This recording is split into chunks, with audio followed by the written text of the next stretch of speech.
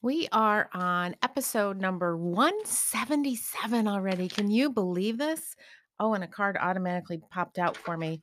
I was shuffling the decks. I have my two oracle decks mixed together, the Light Stream and the Divine Light Connection.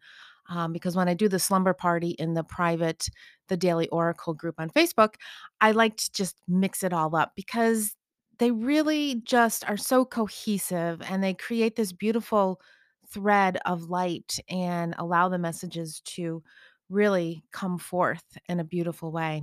This is Michelle Irene from the Daily Oracle, and I am your host of the Daily Oracle podcast. And we just explored a beautiful week last week of learning how to better connect with our angel team. So I'd love to hear from you. How did you like the week? What is going on? Was there anything that you had a big aha moment with? Was there a big takeaway or something that you implemented into your daily routine? I'd really like to know. Today's card is from the Lightstream Oracle deck, and it is card number 26. 2 plus 6 equals 8. 8 is the number of infinity.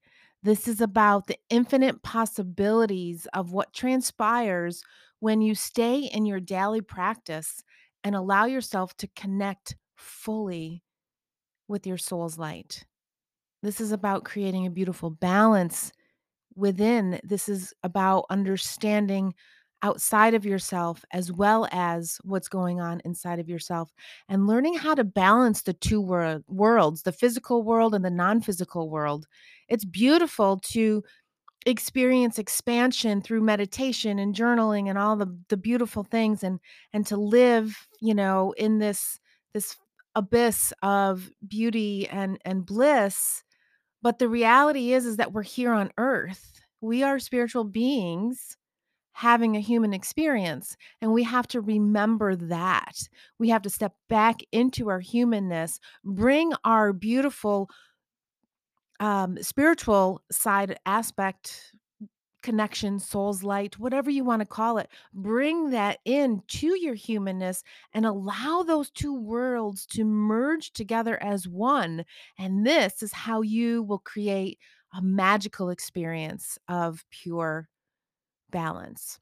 So that's all just from the number. Let's see what the card has to say. The card reads, light holds a power that can catapult you to a new dimension of living and understanding. And that is exactly what I was saying.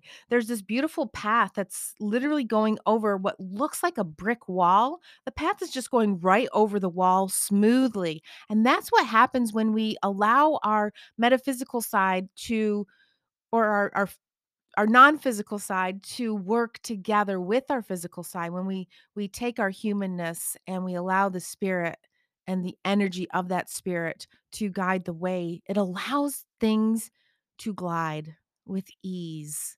It allows you to look at things with a beautiful perception of love and understanding and compassion, which allows you to release any resistance that might be in the situation, which is a beautiful form of surrender, and allow that light to be your guide.